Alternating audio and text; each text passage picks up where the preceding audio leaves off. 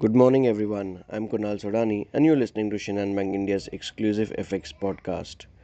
The unemployment rate in the broader Euroland remained at 6.5% in November, while the investor confidence gauged by the Syntex index improved to a tad negative 17.5 for the current month. China's reopening of the international borders after a 3 year halt joined Beijing's readiness for stimulus and early signals of a shopping spree ahead of the Chinese New Year holiday season to underpin the firmer sentiment. San Francisco Fed President Mary Daly said the 50 basis or 25 basis are on the table for the next meeting, while Atlanta's Federal Reserve Bank President Bostic added rates should rise to 5% or even 5.25%. Both pledged more hikes to tame inflation before they could finally pause and hold for some time.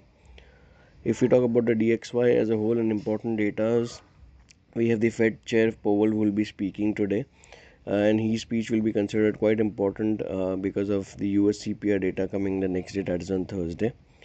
All in all, if you talk about the broader levels, dollar index has moved lower towards 103.20 odd levels. Brent crude prices continue to consolidate around $79 per barrel, and 10-year US Treasury again, staying back at around 3.54%. Overall, a hawkish Fed speak, US inflation expectation, Federal Reserve Chair speech. So there remains even China linked optimism while US Treasury yields being lower.